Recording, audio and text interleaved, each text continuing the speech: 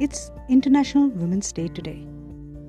And like every year, I see thousands of people sharing wishes to women, reminding them of the power within them, celebrating their successes, and at the same time, jokes and sarcasms being circulated about biases towards women.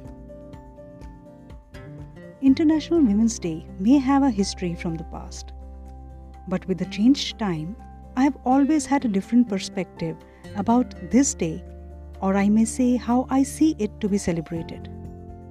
So thought of sharing my views with you. Here's what I think. Every human is a combination of two dimensions, two energies, male and female. And an equal combination is what brings out the real potential and the power of human life. Considering male and female only as two genders is a sign of spiritual immaturity.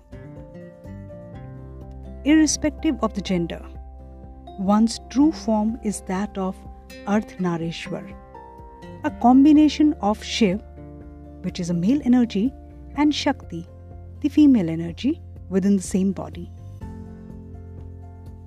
Our social conditioning that leads to certain beliefs and practice certain behaviors about the genders limits us to awaken our true power, and this is true for both men and women.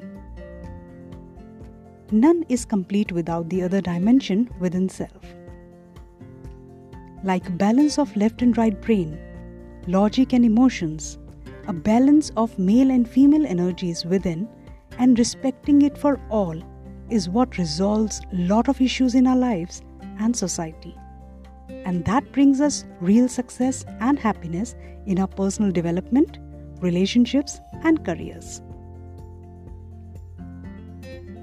In my view, International Women's Day is not about the gender, but it is about the Shakti, the power within every human being. It's a day to remind ourselves that a dimension or the female energy within ourselves need to be better awakened to have a good life. It's a day to remind ourselves that there's much more beyond the gender and that we need to change the way we have been taught to think and behave. So for our own success, let's commit to awaken both energies within ourselves and start thinking beyond genders. Let's oblige ourselves with the promise to become complete, and the first step towards is to celebrate the woman within you and around you. Because when you respect and well treat the women around you, the female energy inside you gets empowered. And when you do the other way around, the female energy within you weakens.